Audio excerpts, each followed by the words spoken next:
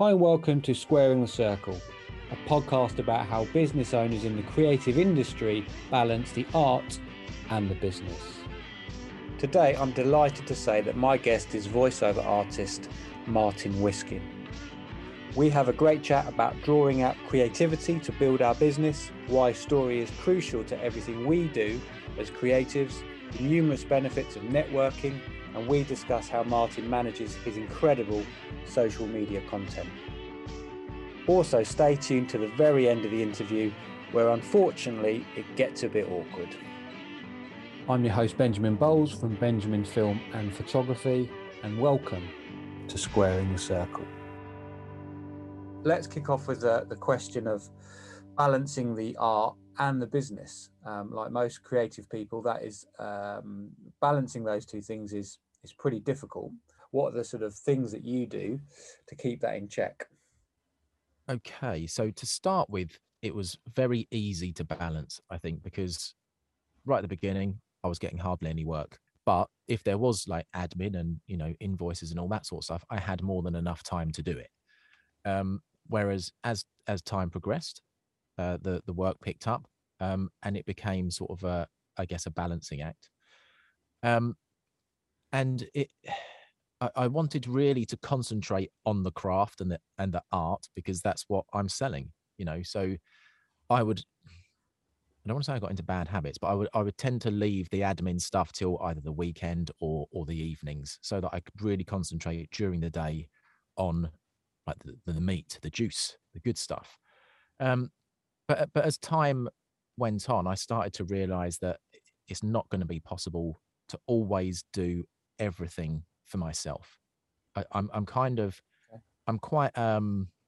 what's the word, possessive, I think, about my things and my stuff. So it was quite hard for me to get to the stage where I thought, right, I can't do all of this by myself.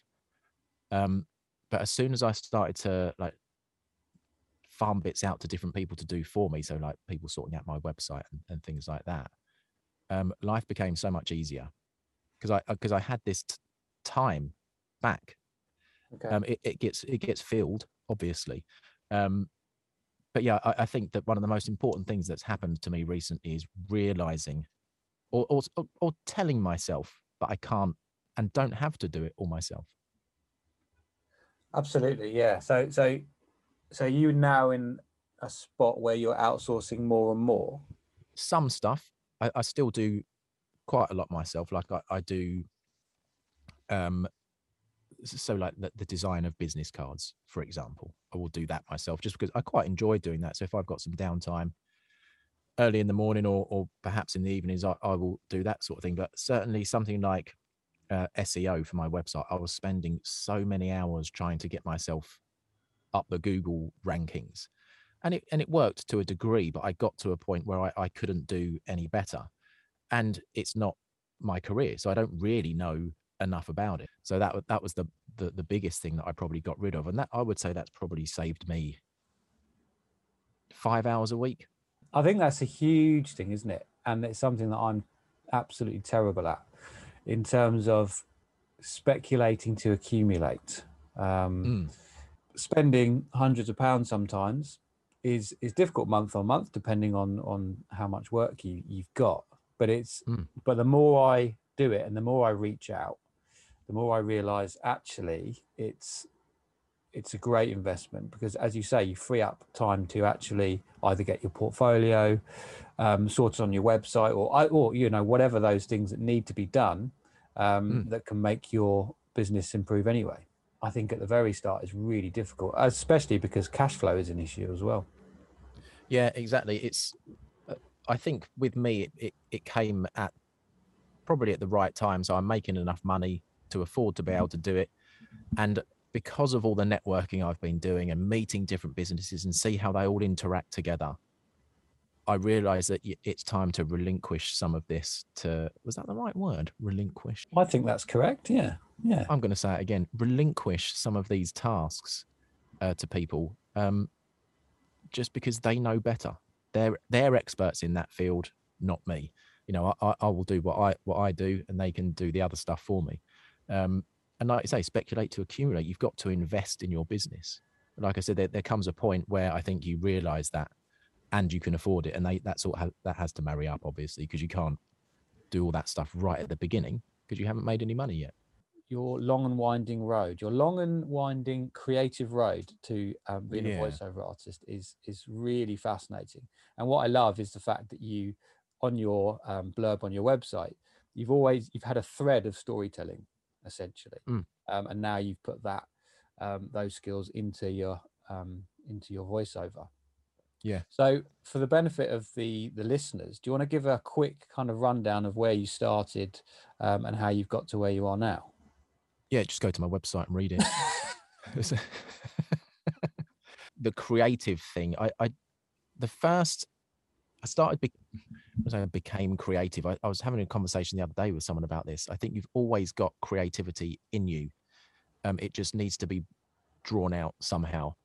And I was 18 when I first learned how to play guitar. And that was the first thing that I'd ever really enjoyed doing that was a creative process. I was never into art or anything, or, you know, drama or anything like that at school, where you was creating stuff. And I was terrible at like woodwork and all that rubbish.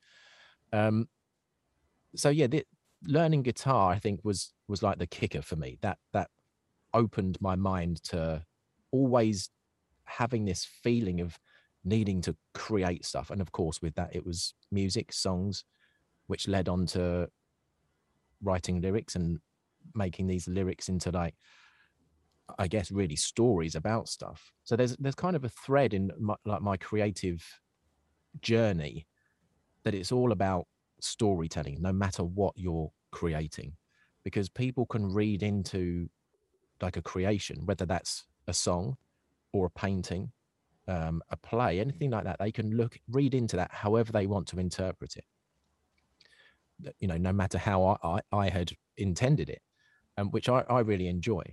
But from playing guitar, that led on to joining bands, and bands need marketing. So my next things that I started learning was a bit of photography, not as good as you, of course. Thank you. Videography, not as good as you, of Thank course. you. Web design, doing posters and all that sort of stuff, because bands need it. So I did it out of necessity, but they're all things that I came to really enjoy, because again, it's like a creative process and telling stories in different ways. Like, you know, a photo is capturing a moment in time, and a photo tells a story, but you can read into a portrait, for example, portrait picture, an expression. Someone might say, oh yeah, they look hopeful in that picture, but someone else might see it as, oh, they look a bit worried about something. So that's something I've said it already, but I really enjoy the fact that you can interpret things different ways. So from there, I just had this thing now just burning inside of me that I always needed to be producing something. And it was all, 9 times out of 10, it was digital, because like I said, I was rubbish at all that sort of stuff at school. So I started trying to write screenplays. I did a lot of joke writing, sketch writing and filming, all that sort of thing. Anyway, just to make stuff. It's the process of putting something down on paper, planning it, forming it, filming it, editing it, whatever the process is, and then having that final product, thinking, I made that. There's something so rewarding about it. And I guess that's why I enjoy what I do so much, because a lot of it is I see the script being formed, and then at the end, it's my voice telling this story from the script. Has that covered everything in that bio on my website? I think it more or less has. Pretty much line by line. You obviously just brought it up yourself and just was. I didn't actually, but that would have been a better idea. No, that's really good. I think the most important thing there is a couple of things. When you started saying, well, you were discussing creativity, and the fact that I think a lot of people either class themselves as quote unquote creative or not. And I think a huge thing is working out that you can be creative in photography or videography and be a hopeless illustrator, and or vice versa. And so the creative is a word, it's so loose and it's such a gray area. But as long as you're, and then going back to the last point you said, as long as you're creating stuff that you're enjoying, and you're actually getting a huge amount of fulfillment and boosting your well-being through that, that's where the magic is, I think. So going back to voiceover, you being a voiceover artist, obviously you're creating stuff, which and you're running a business, but in terms of the creativity, you're scratching that itch. I suppose the question I'm going to ask is, does it scratch enough of the creative itch, you running a business and you creating your voiceover work? I think, yeah. Well, I'm going to say I know, yes, that it does, because actually I'm going to rethink that, because I always wish that I've got more time to like create videos and things like that, to other forms. But there's nothing else that I've ever done that has allowed me to be creative and get paid for it. Nothing that like I said, I done photography and videography a bit, but never to a level where I was confident enough to say, buy my photos and that sort of thing. So every day now I'm managing to scratch the creative itch. And what I've noticed is that less and less I'm doing things like photography, like playing my guitar, because I guess I don't need to anymore, because I've got this great outlet every single day, even if it's just the editing side of something. Like one day I'm doing the voice, then I might leave the editing till the following morning. Every day I'm in the creative process, which is brilliant. Whereas before, being in bands and that sort of thing, it's very much part-time, a couple of evenings a week at the weekend, doing it when you can. But during the day, there was nothing creative. It was just, looking at databases. Yeah. Not the most creative thing. Yeah. So I definitely am scratching the itch, and I, because of what I do, so when I'm doing my social media marketing, that sort of stuff, I create videos with voiceover on it. I'm able to scratch it even more with, using like the video stuff that I learned in the past. But I think I'm just greedy. So I'd love to be able to do lots more of the fun video side of it, just because I like being silly. That was going to be my the next part of the interview, actually, talking about your marketing and your social media presence as well. Because anybody who's listened to this that doesn't follow Martin a lot of the content I follow is on LinkedIn. Anybody who has a passing interest in voiceover work, but also just the sheer volume and creative, we'll go back to the word again, creativity on your channel is absolutely incredible, and I find it fascinating, which is going to lead into the next question. Well, two questions actually, but I find it fascinating how you can be so consistent and so prolific with it, I suppose. So how do you do that? Do you are you very, very strict with your post? Do you produce it in volume and then stagger the content, or do you just think, right, I'm going to sit down for an hour, 2 hours and see what comes out? I'd be really fascinated to know how your workflow works actually in terms of your social media marketing. I've tried the planning it many times. I used to plan it on a Sunday, ready for the week ahead. I wouldn't create it, but I knew what was needed to be done every day. And it kind of worked, but I found that keeping up the consistency, because I think to start with, I was posting every day on there, and I know I talk for a living, but there's only so much I can say about what I do, I guess. So I needed to start thinking of other ways to make it known what I do. But recently I've tried like a 4-week plan on for like LinkedIn, and I think I put most of the stuff on like Google My Business and my Facebook page as well. But I found it, so I did a 4-week plan, but I found it was too rigid for me. So I planned 4 weeks of posts, but because it was such an extensive list, I found myself thinking, right, I need to find something for that day. So I was literally just looking for, related content and trying to put a spin on it. And I found it too too rigid doing it that way. So I cancelled that like at the beginning of the third week because it just felt too false, I think, and going against like how I'm normally creative. But everyone says, make a plan, make a social media plan. And I did, and it didn't work. Yeah. Yeah. So I've gone back now to just waiting for inspiration to hit. So my mind is now clear and open to ideas again. And in the past few days, I haven't actually posted that much this week, but the past few days I've just had sparks coming because I'm not worried about, right, what should I be posting? Are people going to like that? So now I've had like 3 or 4 ideas for new videos to put on, because I'm not consciously thinking, got to do a post. I've got to do a post, because I find that too restricting. Interesting. So you're not forcing it; you're just allowing it, essentially. Which, Yeah, and it doesn't always come. So it can get worrying, and then you get into the mindset of that's what starts to tip you back into the, I've got to come up with something. I've got to come up with something, because if that inspiration doesn't come by itself for a few days, you can soon start to get back into the other mode of, right, I need to plan something. And I just prefer not to work that way, because like I said, you can't force a lot of stuff. you said you're allowing yourself these ideas, and that's when the best ideas come.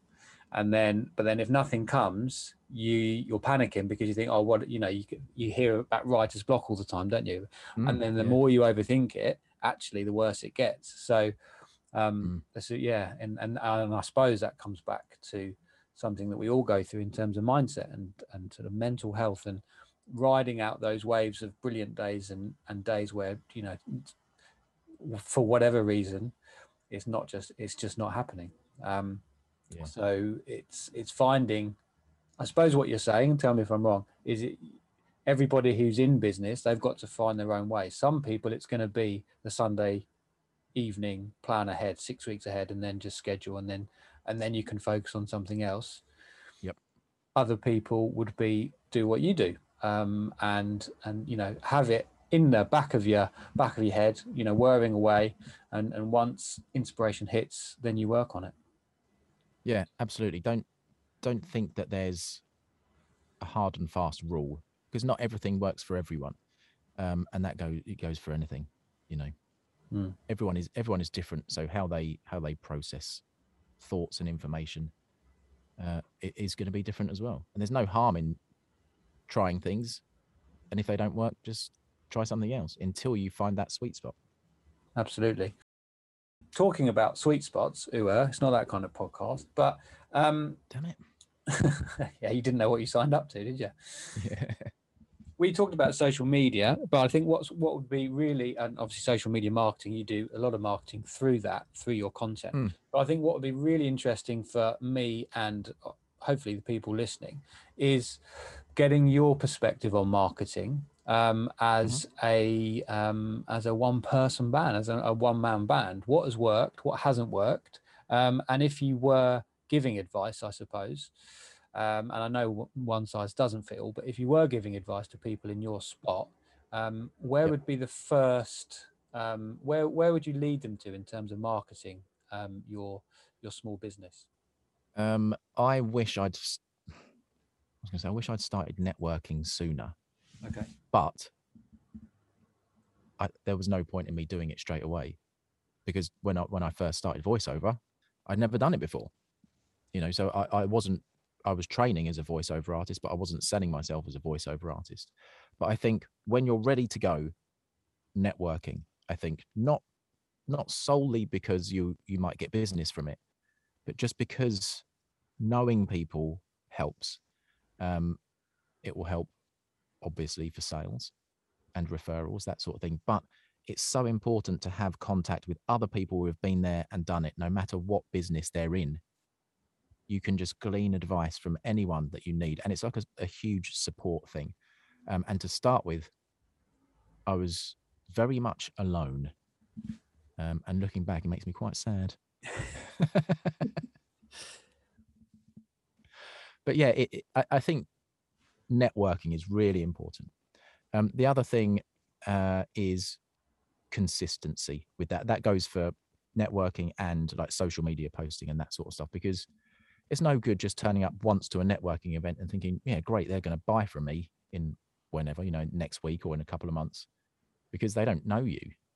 So you've got to keep turning up, build relationships with these people. And the same for posting online. Keep doing it. Keep doing it. You need to stay in people's minds. You're sowing the seeds, and then you're watering the seeds. I don't know why these farming references are coming out now, but it's all about building the foundations. And in my mind, I'm always building the foundations, because as long as you're always doing that, then you've got stuff to build on. Of course, it does depend on who your customer is. If you're quite a big business and you're going after companies that don't necessarily go to networking groups, well, it probably will be a waste of time, and you can pump that money and investment maybe into social media or something like that, or other marketing funnels. But yeah, I think if you're a self-employed person, especially in the creative industry, I think networking is completely vital. But I think the most fascinating part of what you just said is start networking sooner. However, if you did it at the very start, you possibly would have been not breaking relationships, but you hadn't had that experience. So you wouldn't have been seen as legit, which means that potentially Absolutely. you could have wasted 6 months to a year. Whereas I presume when you came to networking, you knew what you were about, you knew who you were targeting, and there was a lot more clarity there. So I think that's the key point: is work out where your business is going, maybe working out what you need to do to serve those customers, and then if networking is going to work, that's probably going to be the time to sign up. I think there's two really huge benefits of the online networking. So I think it's been a really great leveler. So when I used to do face-to-face networking, I was quite early on in business. I was ready, but I'd never done like networking before, so I didn't really know what to expect or how to sort of behave. And walking into a room full of high-powered, or the perception was high-powered business people, all wearing in suits, talking about business, it can be quite intimidating. But as soon as it moved online, everyone was sat there in their hoodies, in their pajamas, their kids running around in the background. It made people realize that all of these businesses, they're run by real people with real lives. And I think it really sort of leveled the playing field. And the other side of it that I think has been great is because of that, people who maybe were intimidated walking into the rooms at face-to-face networking events have been able to come out of their shells more online, because they're so much more relaxed and everyone is just, much more human, I think, this way. It's helped introverts, is what I'm saying. I'm just aware of the time, Martin. I know how busy you are. I know your schedule is probably packed on a Friday morning. I can spare 15 or 16 more minutes. That's okay. We'll find. We're on our final three, the big three. Cool. So we can keep this nice and short and sharp, and then we'll sign off. But so the next question really is, it's a bit of a woolly one, but I'd be really interested to hear what you think, and how you define success. And what it looks like for you, or potentially your family, and your business. Okay, I think to start with, my definition of success was very much. I think this probably came from my history of being in bands, and at that time, my definition of success would have been things like having a song on the radio or playing at a certain venue, or those sorts of things, or supporting a bigger band, or actually making money from it would have been amazing. But now, well, when I first started voiceover, my first thoughts of success was like, right, got to get something on the telly. That's it. That's the pinnacle of voiceover. But I've kind of now realized that success to me can mean really whatever you want. So whatever your goals you set, that can be your success. So my goal is just to have a happy life where, I'm supporting my family and me with what I do, which I am. And then I will set myself new goals for new successes every year. So different clients that I might want to work with. So I had a goal at the beginning of this month to do a job for the NHS, and I somehow managed to get that. And I'm not going to say somehow is that because that makes it sound like I'm not good at what I do, and I'm brilliant. What I mean there is it came about so randomly. It was I didn't specifically go to the NHS and try and sell myself. Someone came to me with jobs. I've got a video for the NHS. Do you want to do it? So it worked out really well. But I saw that as a success because it was a goal that I wanted, and I ticked it off, and it was job done. So I see success, I think, as lots of different things, lots of bits and pieces that you can put together just to make yourself happy. Targets as well. That's an interesting one, isn't it? Because once it's so important to have a target, and then once hopefully you reach that, and then you move on, and then what's the next one? What's the next one to stop you getting stale? So that's really good. Excellent. Okay, thank you for that. And for your chosen profession, then, Martin, what is the book, or we can widen it out to a book or resource really, that has had the biggest impact on you? So I have a book in my hands, and I'm sure I've spoken to you about it before. And it's not specific to my profession, so it's something that anyone can do. But it did really help me in terms of focus and prioritizing and all that sort of stuff. And it's called Eat That Frog, and it's basically a metaphor for challenging the most important tasks and the biggest, most, I guess, tasks that you would normally put off because you think, oh, that's going to be really hard and difficult. Do those ones first. Makes the rest of the day so much easier. I think my mindset before was like, right, I've got these 15 jobs to do today, or 15 tasks. If I blitz through all the small ones first, then I'll get loads done. But then if you do that, 10 of them might be really small things that you could do in a couple of hours, but then you're still left with the big tasks and you haven't started them yet. So the best thing to do is pick the one that's going to be most beneficial, might take the longest, but just start it and work on it until you're done. And then once you've done that, you're on a free roll for the rest of the day, aren't you? So that's a good thing. Yeah, exactly. I'm going to check that one out. Also, if anybody's interested in that book, I'll add a link to the show notes. Do you want to tell all the listeners where people can find you on the socials? Yeah, so I think, my website to start with is martinwiskin.co.uk. And on the socials, I think it's linkedin.com. And then just search for Martin Wiskin. I think I'm the only Martin Wiskin. One and only. Yeah. And I have got a Facebook page, but it's just duplicating content when I remember from the LinkedIn page. So LinkedIn is preferable. So LinkedIn in your website. And of course, as all podcasts do, these will be in the show notes too. Excellent. Brilliant. All right. That's the housekeeping done. Last question. So if you've got Joe Blogs and they come to you, Martin, and say, oh, I just all I want to do in life is I want to be a voiceover artist. What is the one piece of advice that you'd give me right now? Don't pigeonhole yourself too soon, I think. When I first started, I touched on it just now about a goal of like having an ad on the TV would be like seen as success sort of thing. And I was very focused on just aiming for commercial work, like TV and radio. And that was my thing. But I realized much later on that I should have just been more open to other genres. There's so much other voiceover work out there. I think I made it harder for myself by just concentrating on one area to start with. I should have been more open-minded. Interesting. And, okay. And then there's no harm in niching later on. Lots of businesses do it.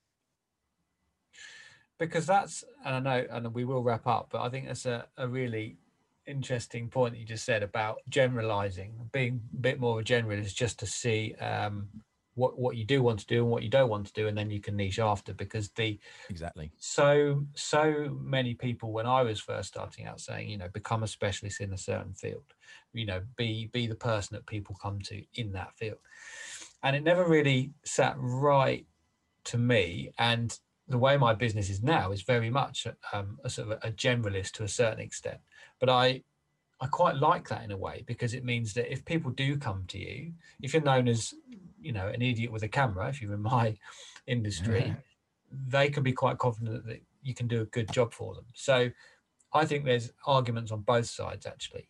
If you want to be a master of one part of your craft, great. But if also don't shy away, like you said, about being more of a generalist, and being sort of a jack of all trades, really.